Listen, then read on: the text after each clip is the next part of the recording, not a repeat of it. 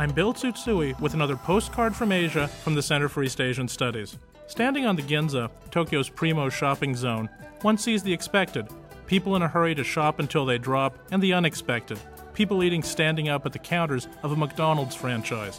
Why is this unexpected? Because it bucks some 2,000 years of Japanese tradition. For millennia, Japan's complicated rules of etiquette have codified what is done and what is not done when it comes to lunch. In fact, back in the 8th century, pouring wine while standing was considered such a no-no that suicide was recommended. Happily, eating on one's feet is no longer such a fatal social gaffe. With the Japanese consuming 15,000 tons of Idaho potatoes a month at the Golden Arches, McDonald's has made it a lot more stand up to stand up and eat in Japan. Today's postcard from Asia was written by Randi Hacker. From the Center for East Asian Studies, I'm Bill Tsutsui. Wish you were here.